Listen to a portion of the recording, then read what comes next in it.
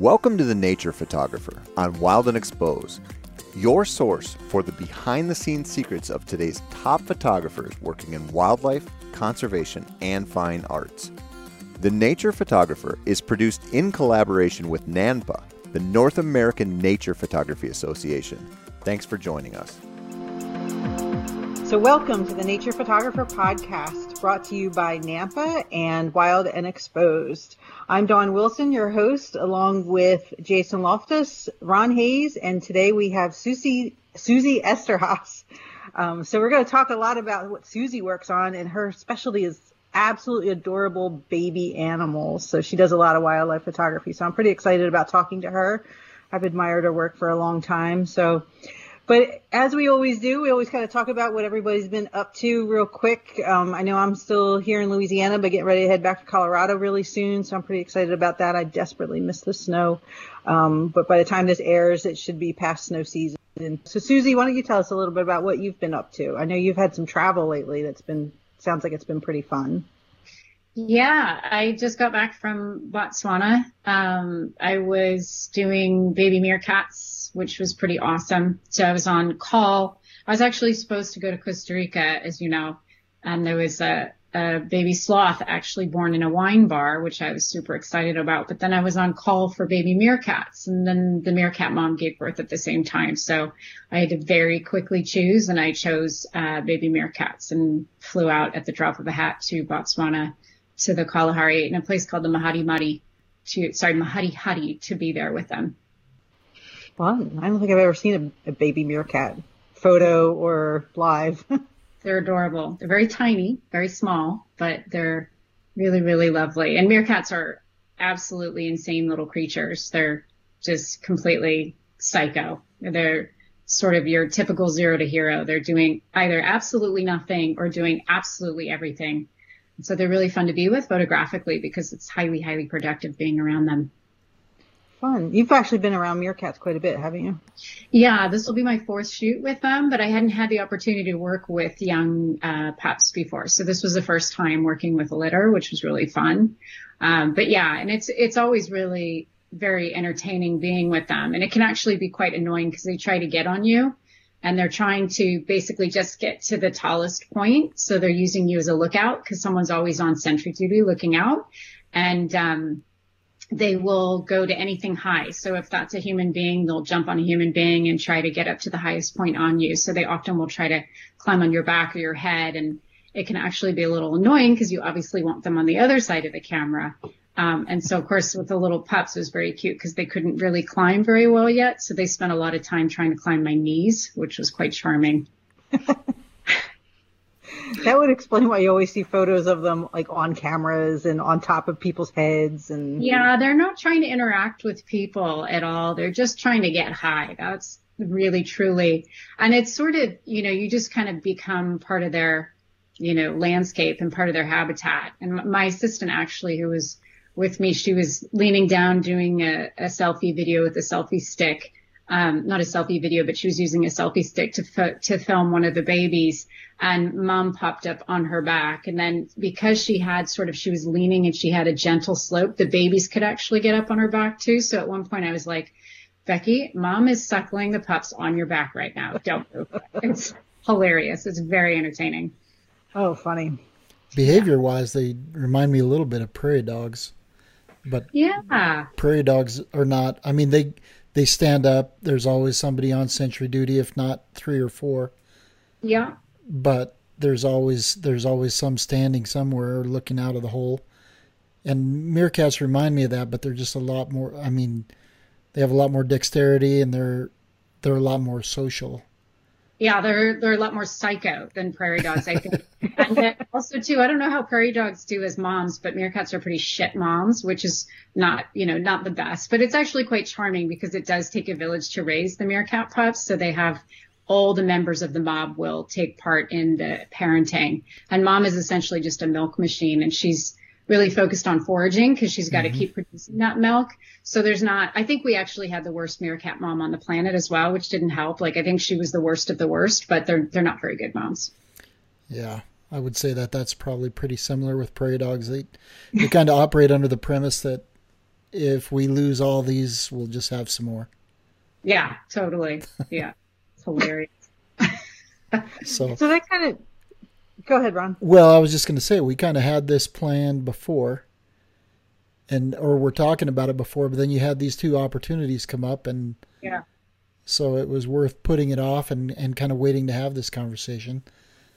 And I was, should have been in a wine bar with a sloth baby. That would have been pretty chill. But that's what I was looking forward to talking to you. So I was a little bit disappointed. Yeah, definitely. We definitely had some scheduling. First it was snow. Ron got stuck in snow. We rescheduled for that. And then we rescheduled for Costa Rica and then rescheduled for a couple other things. But we've made it work. And I know. But, and that kind of, that talks a lot about wildlife photography. It's not, these are not studio setups where you know what your scenario is going to be. It's things happen at a moment's notice. And just like you said, you flew off to Botswana as you got the news. And so it's the nature of wildlife photography. Right. And normally I'm pretty good in terms of researching and being properly prepared, but this one I slacked a little bit and really made the decision last minute. And my assistant was actually coming from Costa Rica and she's like, should I bring my rubber boots? I'm like, Becky, we're going to the Kalahari Desert. You can leave the rubber boots in the jungle. And then we arrive and there's a flood. And, it's rainy season. And I should have been, come on, I've been doing this for a long time. I should have been more prepared. I figured, I knew it was rainy season, but how much rain could the Kalahari really get? No, it was completely flooded out. They got a third of the rainfall in one night. So we wound up actually walking 20 Ks through mud and water every day to get to and from the meerkats. So, and, the entire time Becky was like, oh, I really wish I had my rubber boots. So yes, it's always unexpected and, always these curveballs that you get thrown. And then especially if you're not properly prepared. Yeah. So you do a lot of photography with baby animals. Talk a little bit about how that kind of came to be. I was just, as a kid, I was a weird kid and I was absolutely obsessed with animals, but in particular baby animals. I used to actually tear pages out of Ranger Rick and stick them on my wall. And I used to tell my mom and dad that I would go live in a tent in Africa. And I idolized people like Jane Goodall and Diane Fossey and a filmmaker named Hugo Van Lawick who worked in the Serengeti. So I really just, I had this sort of weird thing as a kid. And I think everyone thought, she'll grow out of it. And I never did. And I just, laser focused my whole life. I don't really know why. I think, with the baby animal thing, it's my mom always says, it chose you, this career chose you. You did not choose it. I was just programmed to do it. But I think I've thought about it a lot and thought about why I'm so passionate about baby animals. And I think part of it is the vulnerability and the innocence of that age. And, obviously there's a lot of dramas too, right? Because babies are learning how to live life and how to hunt and dealing with danger and predation and all these things. So it's a great sort of center stage to use in the, cycle of life drama kind of swirling around them. But also at the same time too, I've always been drawn to innocence and vulnerability. And I think in our culture, there's not a lot of room for that. And so these images that I bring home, if they can, make people feel a certain way and open up and sort of soften even the hardest of hearts, then maybe we can, get people to actually really care about these animals and the threats they're facing as species and maybe even relate to them as individuals, right? Not just as species. And I feel like, images of baby animals are one way to really open up people. There's a lot of focus placed on, the adults and in many species, the adult males. Mm-hmm. And the wild mothers don't get enough credit, number one, but just the entertainment value of watching these younger animals. I enjoy Swift Fox every year. I find multiple dens and just watching them. It's just pure entertainment. You can sit there and it's better than any TV show you could possibly have on. Yeah. And deer, elk calves, they're all the same, just waiting for an opportunity to play. Yeah. They're incredibly entertaining, and the play, the learning. I mean, babies are usually doing something that's interesting and photo worthy, right? So, I mean, there's obviously with working with newborns, there's a lot of wait time, so I'll, spend 10 days staring at a termite mound waiting for a leopard cub to pop its head out, and it may or may not ever do that.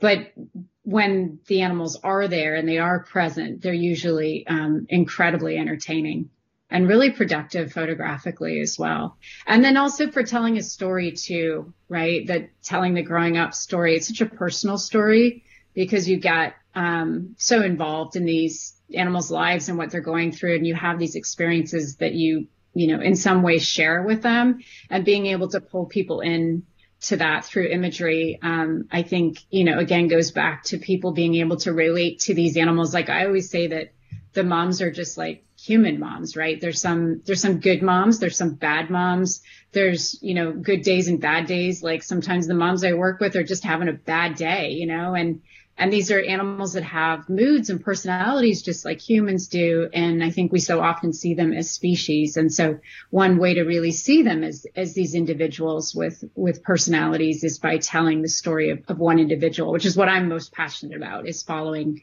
one animal as they grow up. So like with the leopard cubs, it was over 2 years, I think 6 different shoots over a 2-year period with those 2 cubs as they grew up until they reached independence. And that's my favorite kind of work, is that really like in-depth, long days in the field and weeks and months with the same animals. I like that idea with baby animals, because you do get to, everything from, the cute little things that, and just like our own pets and things. You want them as puppies or as kittens so that you can see them grow up and you see them mature and you see how things affect them and how they, then they cycle into their own offspring. And yeah, absolutely. And, and you see things that you sometimes don't want to see, right? I mean, not all babies survive in nature. And I've had so many of my subjects die over the years, and it's heartbreaking. And you do get attached and you do feel emotional when terrible things happen to them. But, that is nature, and that is what happens. So there's often a lot at stake too, right? In terms of, obviously for the moms, but for your emotions as well. So you get pretty involved and pretty wrapped up in what's going on. So what's your favorite experience with a baby animal? Either a favorite animal in particular, or maybe you don't even want to pinpoint one. It's always like the one I'm currently working on is my favorite. The leopards were my most recent one. I think one of the big highlights of my career was working on a wild tiger den in India. That was it was a challenge first and foremost, because it was very difficult to get permissions from the government to be able to do the project, because it's, tigers are a very, very closely guarded species. They're endangered, obviously. And then being with a wild mom with cubs that are very, very young is a privilege that they've only given a handful of filmmakers and photographers over the years. And so just trying to get access and meeting the right people, and then also finding the right female to work with any species, that's always an issue. And then it was about 18 months of being on call for the right female to give birth. And that's just basically like at the drop of the hat. I will cancel. Everybody in my life knows that I'm always on call for something. And, Christmas goes out the window if somebody gives birth that I'm waiting for. And the only thing I really obviously can't cancel really in my life literally are the photo tours that I do. Everything else is just like with the caveat of like, hey, but I'm on call for this species. And, sometimes it takes 18 months to 2 years to come to fruition. And for the tigers, it did. But with the tigress that I worked with, it was just an incredible project. Just being with her, I spent 2 months with her at her den. And there were long periods of time, lots of challenges, long periods of time where I didn't get anything. There was a period of 10 days solid where we didn't even see the cubs. It was during monsoon heat. So she kept the cubs in a cave and only took them out when it was cool enough, when there was a breeze. So when things got really, really hot, she kept them really just deep inside that cave. So there was a lot of waiting, and a lot of, strategizing. Even just finding the den was really challenging, but, it was an absolutely incredible experience being with her. She had 4 cubs. And so being with her while she raised her cubs over a 2-month period of time felt, incredibly special. And again, with tigers, it was something that was incredibly rare. So I felt quite honored and privileged to have that experience with her. So tell me about tiger moms. Yeah. How protective was she? She was really relaxed around people. She was really mellow. And I never had, any sketchy experiences with her. Obviously the tiger mothers are incredibly fierce. Mm-hmm. With most of the big cat species that I've worked with, knock on wood, I have, one of the things about working with baby animals is you have to start with a female that's habituated. But even a female that's habituated, when she's got little ones, she can be really on edge. Like, I kind of think about it as like, the human moms, when they come home from the hospital and they go into, I always think of this when I'm at dens, if you've ever been in a house where there's an infant, a new infant, and it's like everything's really hushed and super protective. And if any danger ever entered that house, there'd be some major mama bear stuff going on. And it's the same exact thing in the wild. And so sometimes you have even the most cool habituated moms, and you get them with newborns and they can turn, absolutely psycho, or just certain moments. Like I had one really sketchy thing happen with my leopard, family that I recently worked with, where, we did absolutely nothing wrong. We did absolutely everything right, but animals are very unpredictable. We gave her a lot of space. She had been laying in a clearing, suckling her cubs, and then her cubs went into these small trees to climb the small trees.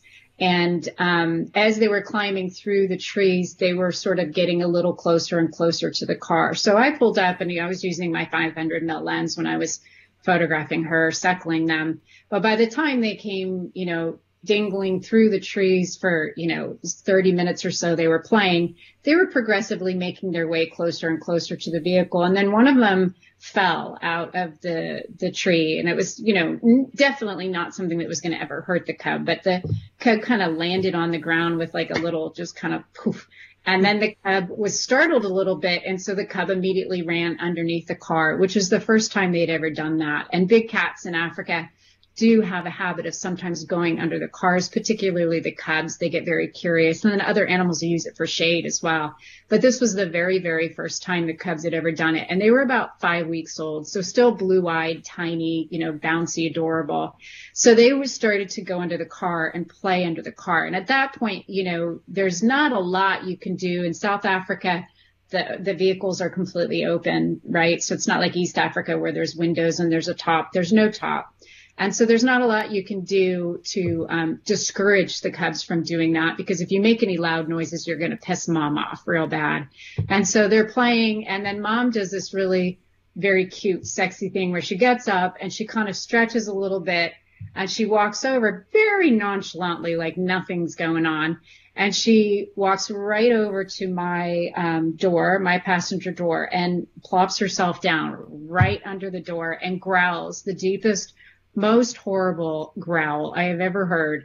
And I was absolutely terrified. And so the guide that I had, who's a tracker and a guide, he's really, really good. He was like, okay, slowly slink down. And I did. I very slowly pulled my body down. And then he was like, pull the lens in. And I very slowly, and the whole time she's growling. She hasn't stopped growling. And all I can say is, Delta, she's really growling. Delta, she's really growling. I was on like repeat record. And he was like, I know. And this was not like a hiss, this was like a full on guttural growl that I had never heard in my life. And so eventually, like, my head really truly wound up in his lap. I was terrified. I was trying to think, okay, I'll put my back to her, so if she jumps in, she's going to get my back. And it was this dilemma. I was watching his hand on the key the whole time. And it was this dilemma of like, do I reverse? What do I do? Do I reverse? What do I do? And at that point, the cubs had come out from under the vehicle and we're just kind of playing around Mom. And he just very slowly put us into reverse and we pulled out and Mom just watched us leave. And that was it. And she never growled at us after that. And the cubs continued to play occasionally under the car. But, again, there's not a lot you can do when you've done everything right. Animals are unpredictable. Females are very protective. They're protective of their young. And sometimes, things like that can happen. But that's the only time I've ever had anything, knock on wood, sketchy happen with a big cat mom.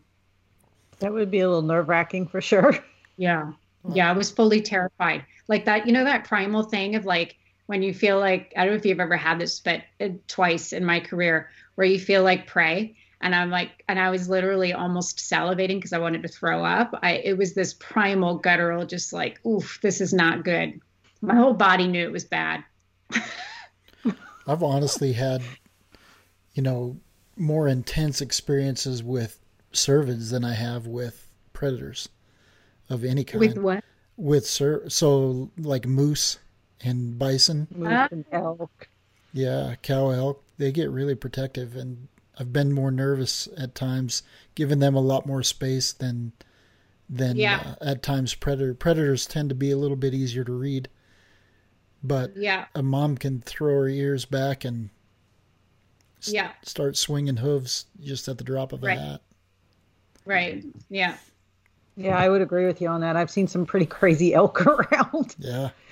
And it's just, and like you said, Susie, it's the full gamut. I mean, there are some cow elk that they give birth and they're like, you're on your own, and they wander off and just do what they want to do. And then there's others, especially the newer ones, the younger moms, it might be their first time or something, that just, a piece of grass blows the wrong way and they're like, what was that? Yeah. Yeah. The other thing I was thinking of when you were talking about watching their development and that, especially spending 2 years with a certain set of cubs, for example. But it's pretty amazing to me how much time you spend in the field with these animals, and then you start to see very similar behaviors too. I mean, you can tell that that's just a little kid's, quote unquote, and that and their behaviors are very similar to a small child, right? And then as they get a little older, maybe that second year, third year, they start to become a little bit more like a teenager, even in their behaviors, right? Yeah. And it's really interesting and fun to watch. So I bet you've enjoyed that a ton. Well, and I'm sure, as you guys know, sometimes the subadults are the ones you have to worry about, right? Like with brown bears, subadult brown bears can be real menace. Bears for sure. Yep. That first little bit of testosterone, and those subadult males are curious about everything and they're testing everything, and that's when they get dangerous for sure. Yeah, that's that big thing. That curiosity at that age is just they just keep pushing the boundaries because they haven't been told no, or they haven't been told no strongly enough, or But having said all this, like, I really had so few bad experiences with animals. I could probably count them on one hand in my 20 years of working. And all my bad experiences in the field have been with men. They're not with animals, they're with men. They're with humans. Not just male humans, but no, actually, human. All my dangerous situations sadly have been with male humans. But really? I'm talking about physical danger. Yeah. Gotcha. Yeah. Sadly, Jason and Ron, I think almost any female nature photographer can explain stories like that. That it's just, it's an uncomfortable feeling that you just kind of always watch yourself a little bit more. That's why I started Girls Who Click. Nature photography, especially wildlife photography, is very heavily male dominated. I mean, there's a lot of guys out there. I don't know how many times it's been, you're in a line of a dozen photographers and there's 2 or 3 women and the rest are all guys. But that's also how I know a lot of people. I mean, it's from being in those groups. And as I've gotten to know the guys that are out there and I've developed friendships from those interactions, I almost feel like there's a little bit of protection too. They start looking out for you as well. Oh, I haven't had that experience. No. No, I haven't. But well, that's not good. Yeah, we're probably working in different places, maybe. Yeah. Maybe. Yeah. You do a lot more international than I do, that's for sure. So that might have something. Has something to do with it. International, yeah, for sure. So maybe just expand on that just a little bit. Maybe I'm stepping in something, but are you talking like because they tend to push things and put the whole group into situations that are not a good situation? No, I'm talking about sexual harassment. Oh, okay. And, just, physical safety issues. I've had sketchy things happen in the field where I've been, attacked by people and, just had really bad stuff happen. Okay. And then in addition to that, just the, with it's a loaded bag. You are stepping into something and there's the sexual harassment, there's the sexism. Sexism is so alive and well in wildlife photography. It is absolutely rampant. And so that again really goes back to what a huge part of my life is now is Girls Who Click, in addition to being a wildlife photographer, to try to change that for young women coming into this field. I think it's a challenge being in any male-dominated field, but in particular, I think wildlife photography has this sort of old-fashioned old boys club kind of machismo culture that, sort of like big camera, big gun kind of thing, that I think, is slowly dying out, but not fast enough. So yeah, it runs the gamut, but it's definitely being a woman in this career is not easy.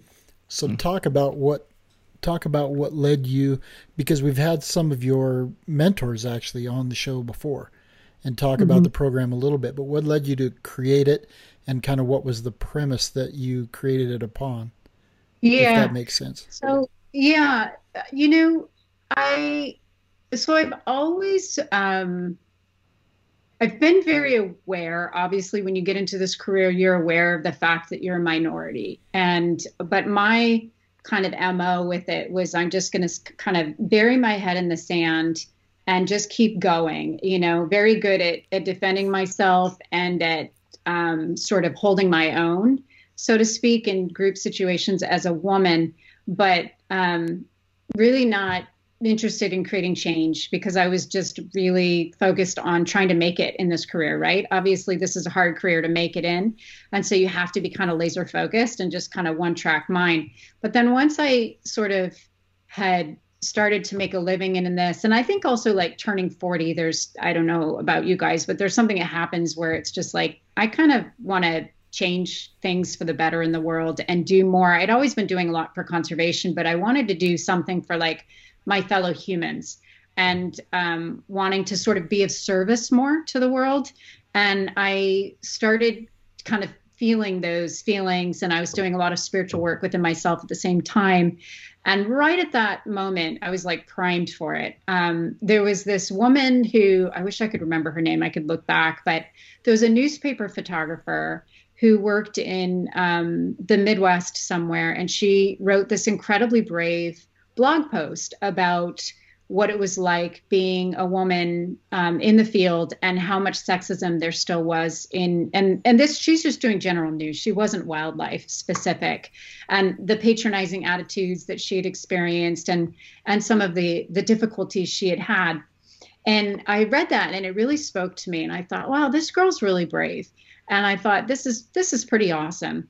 And then I don't know what sparked me to do this, because I never read comments, but I started reading the comments in this blog post. So the blog post was picked up by Petapixel, which I'm sure you guys are familiar with. Mm-hmm. And that's where I read it. I didn't read it on hers. I read it on Petapixel. And I started reading these comments, and the comments were horrible. They were like really sexist and just like, oh my God, the worst of the worst. And I was really pissed about it. And so I thought, okay, I'm going to share this. So I shared it on my Facebook page, and I was like, hey, this girl's so brave, and what she's experienced, I've experienced all of, and she's not even getting into the really hard stuff like sexual harassment and stuff. She's just like grazing the surface. And I was like, kudos to her. And then the comments that were on my feed, like my followers on Facebook, how there were many that were sexist and loads of naysayers, tons of people saying, no, this doesn't happen in wildlife photography. Or like, I take my wife out all the time and she never experiences this. And, stuff, just so much naysaying, and then some outright sexist comments. And I'm like, these are my Facebook followers. And I was super pissed off. And I thought, well, what is one thing that I can do? And I just wanted to do one little thing that might just create a little bit of change. And so I thought, well, I'm going to run a free workshop for teen girls here. And I decided to do it in Monterey, which is my general area, for wildlife photography. And I never in my wildest dreams thought I would do anything beyond that. I just thought I'd run this cute little workshop for teen girls, and I ran it. And first of all, the community support I got everybody wanting, the boat operator wanted to donate because it was free. I was going to pay for the boat. And he's like, no, I'm going to donate. The community came around with so much support. And then the demand, it would like filled instantly. And I was like, okay, there are a lot of young women interested in this. And and so I then started leading these little workshops, and that's kind of what I thought I would do. But what happened is my female colleagues reached out to me. They're like, we love what you're doing. And we totally agree with you. And if there's anything that we can do to support you, let me know. And so at the time I was just running these workshops and there was nothing. But then one of the things that happened is when I was running them, I got really, I was profoundly affected by the girls. Like I figured I'd be inspiring to them because I'm the pro photographer, right? But I didn't realize that the inspiration would be like both ways. And I went to bed that night with my heart so full after being with these girls all day and all their dreams and aspirations and their insecurities and all these things. And this guy that I was with at the time, he was like, can you make this a bigger part of your life? And I'm like, well, I have to be, we all work hard trying to make a living at this. I can't go around donating my time doing this all the time. But I thought, wow, what if I reached out to those women that had reached out to me and we created this network of free workshops throughout the country? And I decided, okay, I'm going to start a nonprofit. So I had my assistant look into how do we start a nonprofit. We did it ourselves.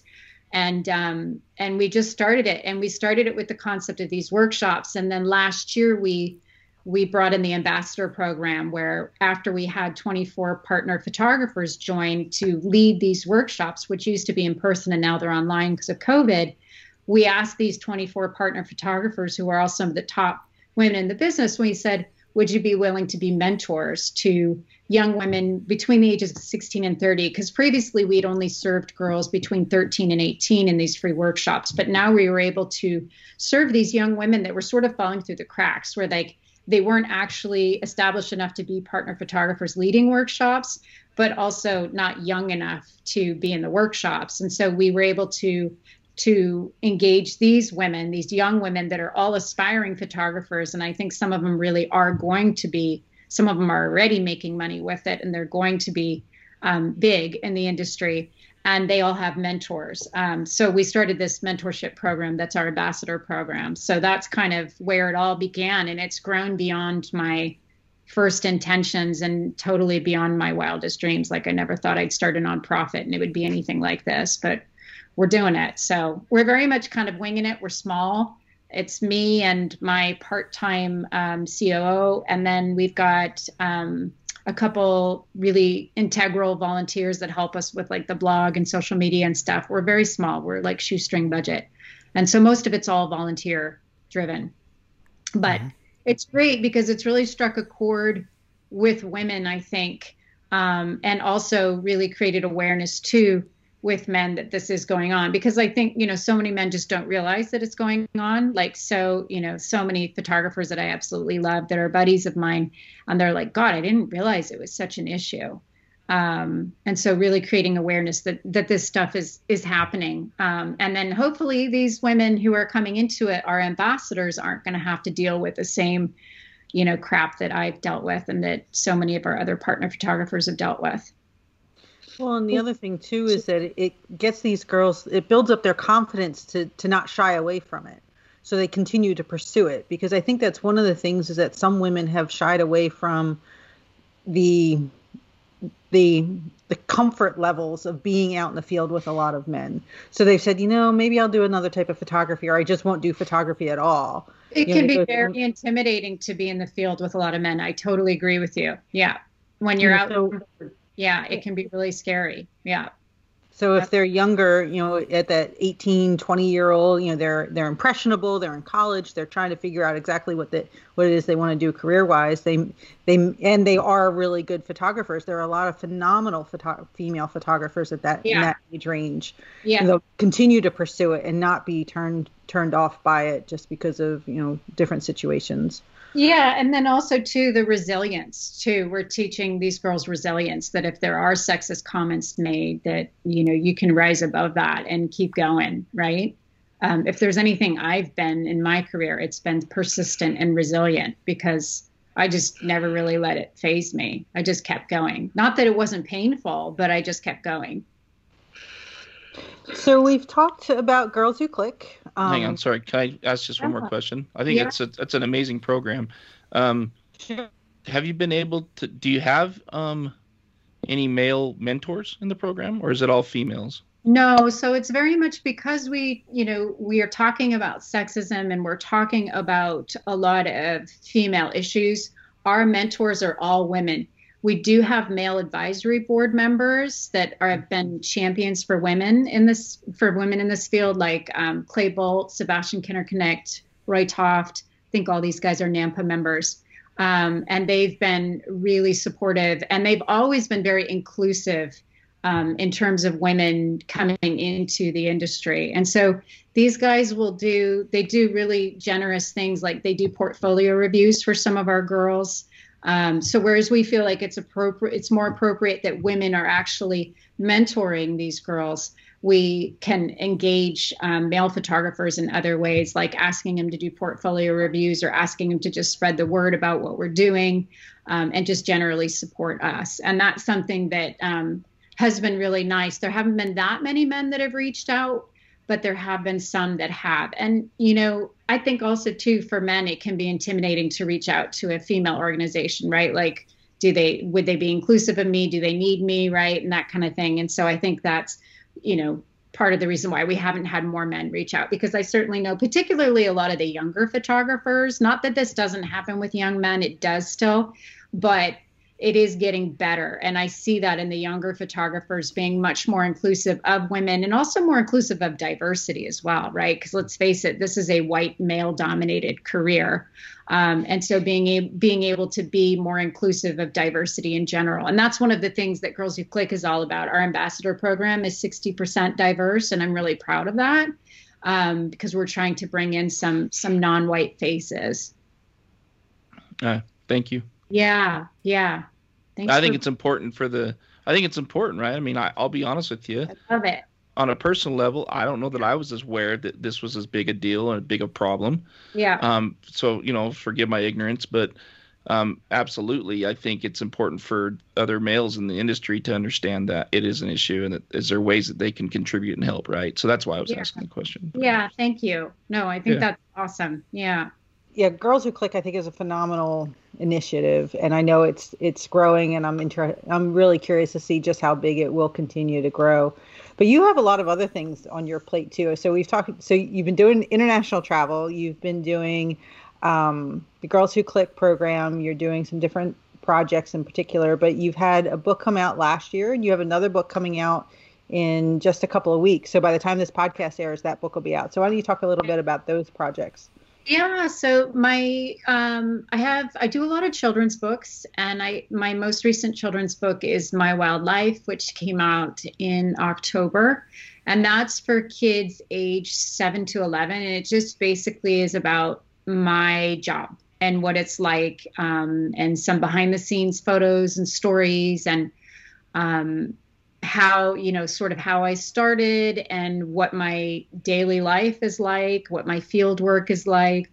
And then also how I use my imagery to give back and raise money for conservation, which I think is really important, for particularly when you're talking to young people aspiring to be in this industry, we do this with Girls Who Click as well, but all young people I talk to, it's like, this isn't just about collecting pretty pictures. This is about making a difference. And so I'm really proud, because my business, through my tours and my prints and my books, I've been able to raise about $200,000 for conservation so far.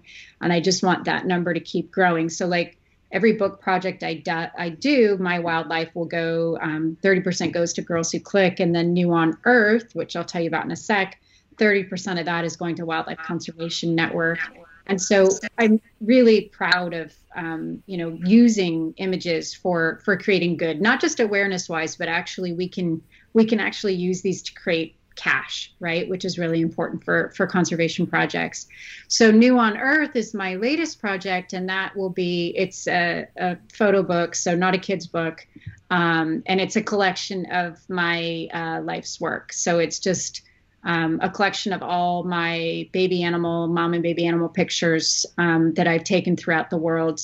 And it has extended captions, and I'm really proud of it. That's a project that I've wanted to do my whole life. I think everybody, when they're young and getting into this field, they dream of having a book that's a collection of their life's work. And it's something that I worked on for many, many years. I had an agent shop it around for years before it actually came to fruition and got to a publisher that wanted to do it. And so I'm really proud of it. It's very much a passion project for me. Yeah. So that's coming out March 16th. So you stay busy.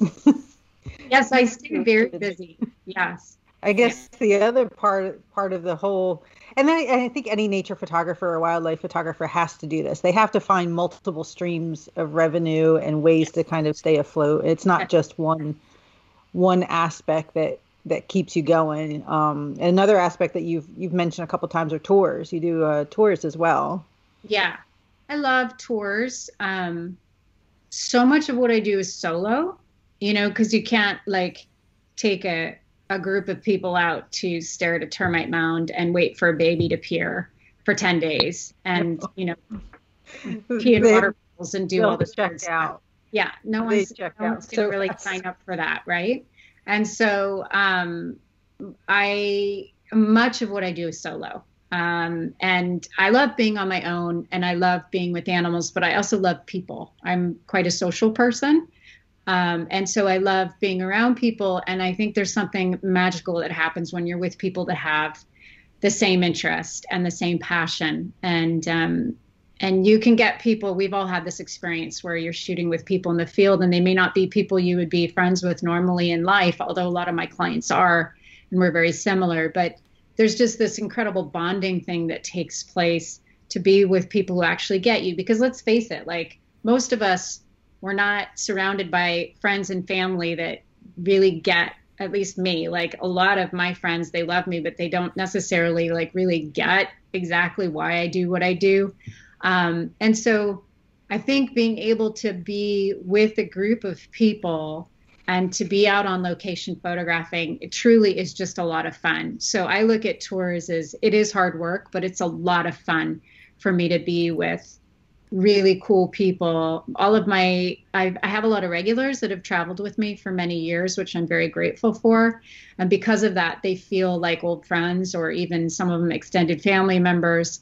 And they're kind, thoughtful people. So I'm in a great position where, knock on wood, I'm able to travel with people that I choose to travel with, which is really just very lovely. And also they know each other because, they've traveled with me before. I do have new clients sometimes, but it's just really, it's nice. It feels like a group of friends going off on safari in Africa together. So I love my tours. And of course, they're an important part of having a business as a wildlife photographer. But I've always gravitated to them because I enjoy teaching people and enjoy working with people one-on-one. And I also enjoy the social aspect at the same time that tours give. Do you lead them just in Africa, or do you go other places too? No, I do all over the world. So usually I do 3 a year. 2022, I'm going to have 6 or 7 because of freaking COVID backing everything into 2022. But I try to only do 3 a year, so I have time for the magazine stories that I do. But yeah, and what I usually do is I do 1 Africa one, and then 2 in wherever random place that I want to take people to and I want to go. So in 2020, a good example is, again, 2022 is action packed, but 2022 will have 2 Africa tours, one underwater with whales in Tonga, one polar bear tour, one spirit bear tour, and one emperor penguin tour. So a lot of variety. And in terms of subject matter, but also in terms of like accommodation and stuff, like a lot of my Africa tours are very luxurious. We don't go to the camps because they're luxurious, but it just so happens to be that like the best camps in Botswana have the best wildlife. So it tends to be high-end luxury. And then my Emperor Penguin tour, which is not cheap, but we camp on ice. And so various levels of like accommodation and stuff. Yeah. Oh, fun. So yeah, they are fun. Just for everyone listening. So Yes. you hear people talk about workshops and tours, and they're two very distinctly different things. Could you just explain for everyone what they could expect if they go on a tour with you?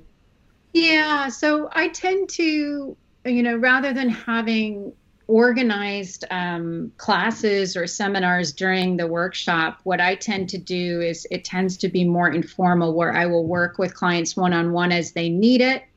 And then we may have some group portfolio reviews, and maybe I might give a group talk on Photoshop or Lightroom throughout the tour, but there's not like teaching sessions throughout the day. I think that's the big difference, where the workshops usually have like teaching sessions where people are actively teaching, whereas mine is much more casual. And that suits my clients, because my clients tend to be anywhere from like total beginner, like I've even had clients come with the camera still in the box, totally fine, and to guys that have been shooting for 20 years, and they bring around 800 mils, and they go with me not because I'm going to teach them anything, but because I'm going to put them in the best opportunities, and they're happy with that.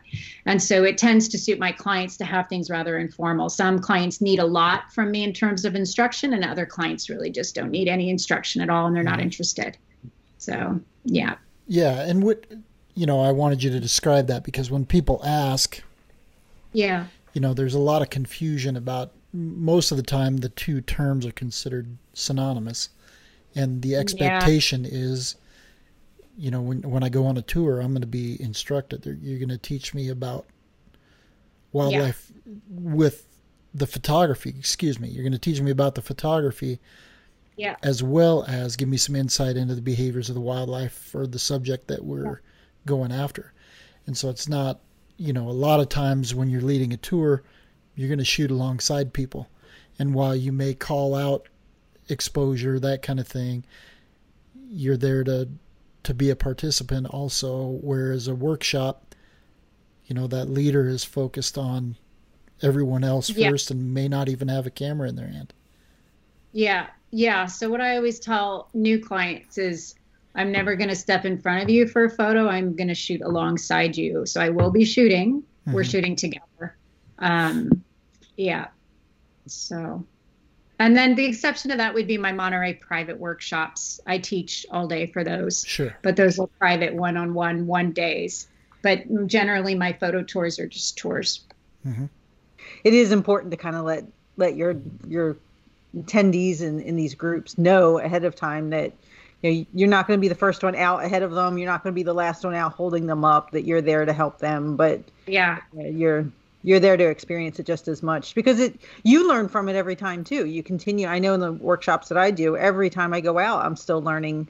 Even if I am with clients, it's still new observations, new behaviors, new locations, there's always something new that we experience. I just think if you're not learning, your career's done.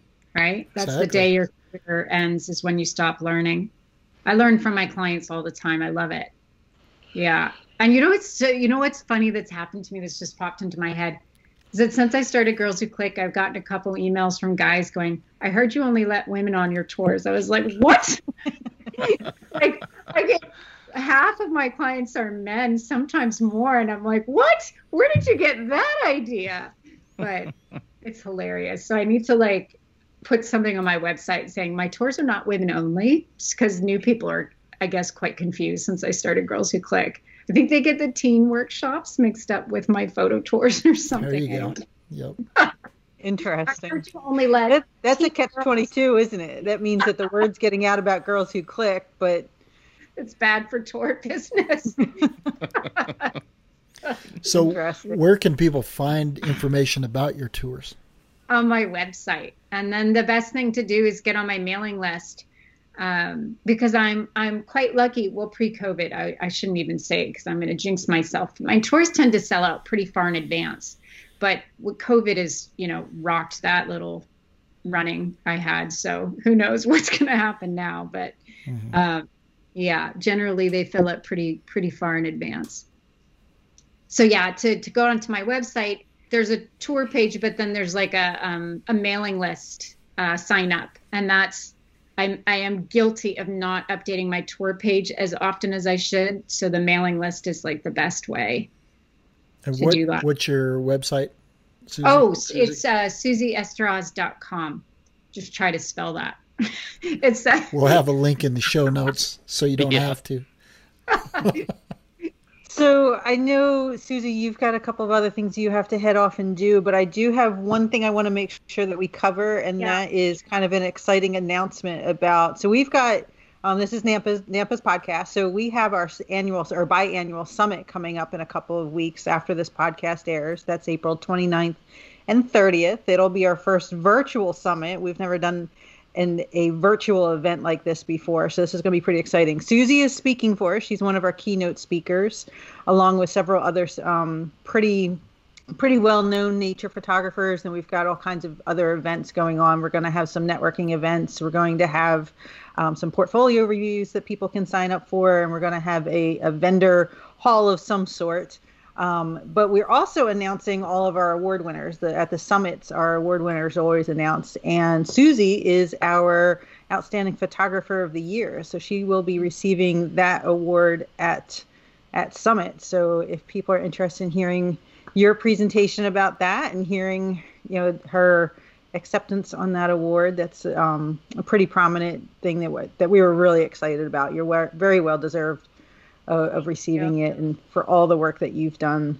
Even in the hour that we've been talking, you've talked about how much money you've raised and the girls you're helping and the initiatives you're after, as well as fun stories about baby animals. Yeah. Well, I do my fair share of screwing up like everybody else does, but can I say how much I love Nampa though? Because honestly, Nampa, it did change my career. When I first started going to Nampa summits and going to portfolio reviews, that's how I met my first editors. That's how I started selling my first pictures. That's how I met my first stock agents. Nampa is like I think photographers, especially aspiring. I always tell my girls, you guys need to be members of Nampa, especially it's awesome because there's student memberships, right, that are affordable for young people.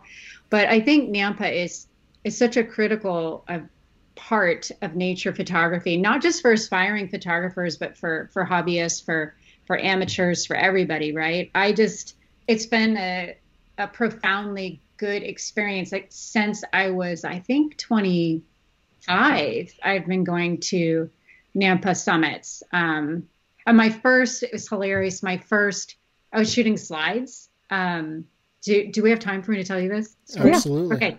Sorry. Yeah. So I was shooting slides when I first started, and I sat down at this Nampa Summit portfolio review with the editor of Ranger Rick. So I told you how I used to tear pages out of Ranger Rick, right? So sitting down with Susan McElhenney at Ranger Rick was absolutely terrifying for me, and something that I just dreamed of. And the fact that I could go in and pay $40 and sit down with this editor was just are you kidding me?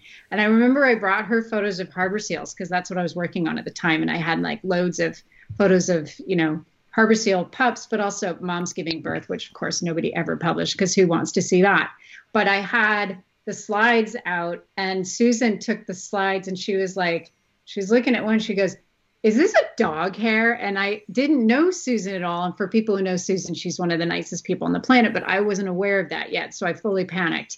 And I was like, "Oh, I'm so sorry. So sorry." And she was like, "Is this a black lab?"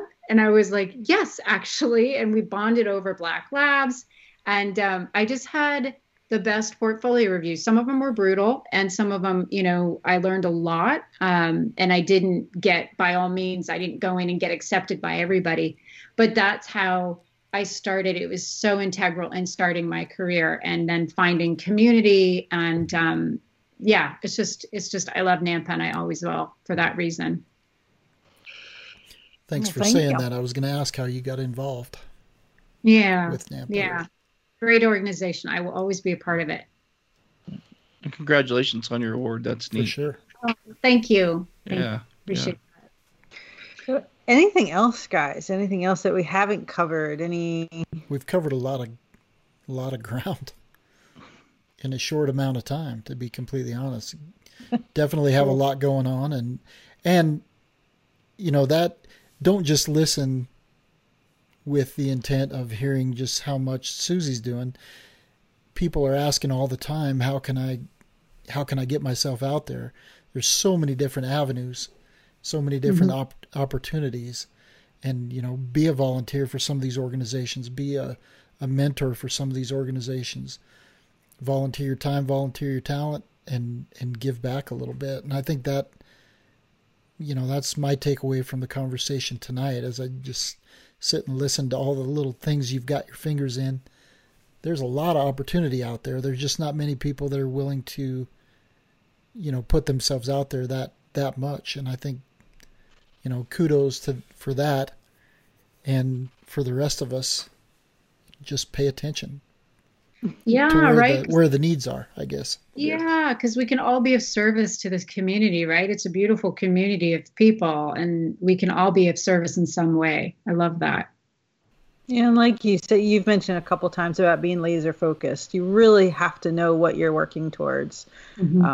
I think nature photography, you know, and I tell my own, you know, whether it's a class or students or workshop participants, you know, I always tell them you have to, you know, have a niche, have something that you're really passionate about. And, you know, you've picked up, you know, whether it's baby animals or, you know, for some of us, it's bigger mammals. You know, have something you're really passionate about, because the more you start spreading yourself out and trying to, you know, try all these different things, you know, you start to lose your way a little bit. And I think our photography starts to show that. But if you want to work as a full-time nature photographer, you really do have to stay very, very focused. And Susan's even told this to me, that, you know, Susan McElhenney has mentioned, you know, that she has photographers that she works with that only specialize in one animal, and that's all they do, because she knows she can go to them and get the photos that she needs. Yeah. They're good photographers, but they have one particular niche that she knows she can go back to. And I hear that over and over again. And shooting what you love is always going to be your best work, always. And, you know, I have a passion project every single year. I choose a passion project that's my personal project, and it's like, if I don't make any money with this, that's okay. I'll make money with these projects, but this is my personal passion project. And that keeps me going, because let's face it, like, this is a job like any other. It's a job I love, but there are some projects that I'm more passionate about than others. But I always pick one personal project where it doesn't matter if I make any money out of it. And that's what keeps me going creatively. That's a great idea. Yeah, there's always one I'm working on. How do you keep, I don't want to, and I know you do have to go, but how do you keep yourself focused on it? I know I have a little bit of problem. Like, there's a couple of projects right now that I would love to do. I'm like, I want to do this, and I focus on that. And then something else comes up and I'm like, oh, well, you know, I feel like I'm missing an opportunity there on something else that I've been wanting to do. Yeah, I think it's that fear of missing out, that FOMO feeling of, you know. Yeah, I'm lucky because I don't have a huge amount of the FOMO thing. I know what you mean. I think with it's, for me, it's like, some of my projects take years to come to fruition, whether it's permissions or the right female giving birth or whatever it is, right? And not losing hope is the great challenge for me, because some of these projects 2 years in, I'm like, this isn't going to happen. It's not going to work. And some of them truly don't. But for the most part, like, if you just stay persistent and stick with it. And so I guess in terms of how do I stay active and stay involved? It's not losing hope. The other thing I do is I will, this might sound kind of lame, but I look on Instagram a lot for, if I start to lose hope, I will go in and I will just look at photos of that subject, and it totally will, like, reignite my fire and my passion for it. Be like, nope, I'm going to do that subject. It's going to happen for me. And, you know, like, you know, manifest it for yourself if you have to. But what's your passion project for 2021? Well, it was supposed to be meerkat pups, and then all of a sudden they came to fruition in, like, I don't know, where are we? We're like March. I didn't have to wait that long, right? So I think my next one that I'm sort of right now I'm in the planning stages, so I'm not 100% sure, but I'm thinking baby rhino. Oh. Yeah. And that's going to be another long-term project where I have to wait a long time and find the right rhino and blah, blah, blah. Mm-hmm. So, yeah, lots of security issues with rhinos right now, too. Not a good situation right now with COVID and poaching. Oh, yeah, for sure. Yeah. So, So maybe 2021 is the year of rhino for me. Who knows? Yeah, I like how you put that. I think I'm going to steal that from you. Just the idea of having at least one passion project every year, right? It's something that you want to do for yourself. Yeah, a lot of artists do that. Like artists will work on a painting for a long time they noodle it for a year or something, and it's not a painting they're going to sell. It's their personal work, right? So these personal projects, I think, are super important. A lot of really good takeaways for me on this one, boy. I'll tell you what, lots of pro tips. Pro tips. A lot of pro tips. Thanks, guys. Well, it was really a pleasure to talk to all of you. Thank you so much. Thank you, Susie. Thank you. It's really nice to meet you. Thanks for transitioning your persistence to getting on this podcast. Yes, the weather and everything else. That was you guys too. The weather and Skype. Yeah. I'm glad we all rallied. We made it happen, so I appreciate that. All right. Okay. Thanks a lot, Susie. Thanks for what you do. Thank you, Susie. Okay. Bye-bye. Bye. So thank you, everybody, for joining the Nature Photographer podcast and listening to Susie Esterhaus talk about her fun world of baby animals. Thank you for joining us here on the Nature Photographer podcast, brought to you by Nampa and Wild and Exposed. And thank you very much to Susie Esterhaus for joining us tonight and talking about her exciting world of baby animals. Be sure to join us at Summit on April 29th and 30th. You can find more information about that in the show notes as well as on nampa.org. And all of the information about Susie's work will be in the show notes as well. So thank you very much.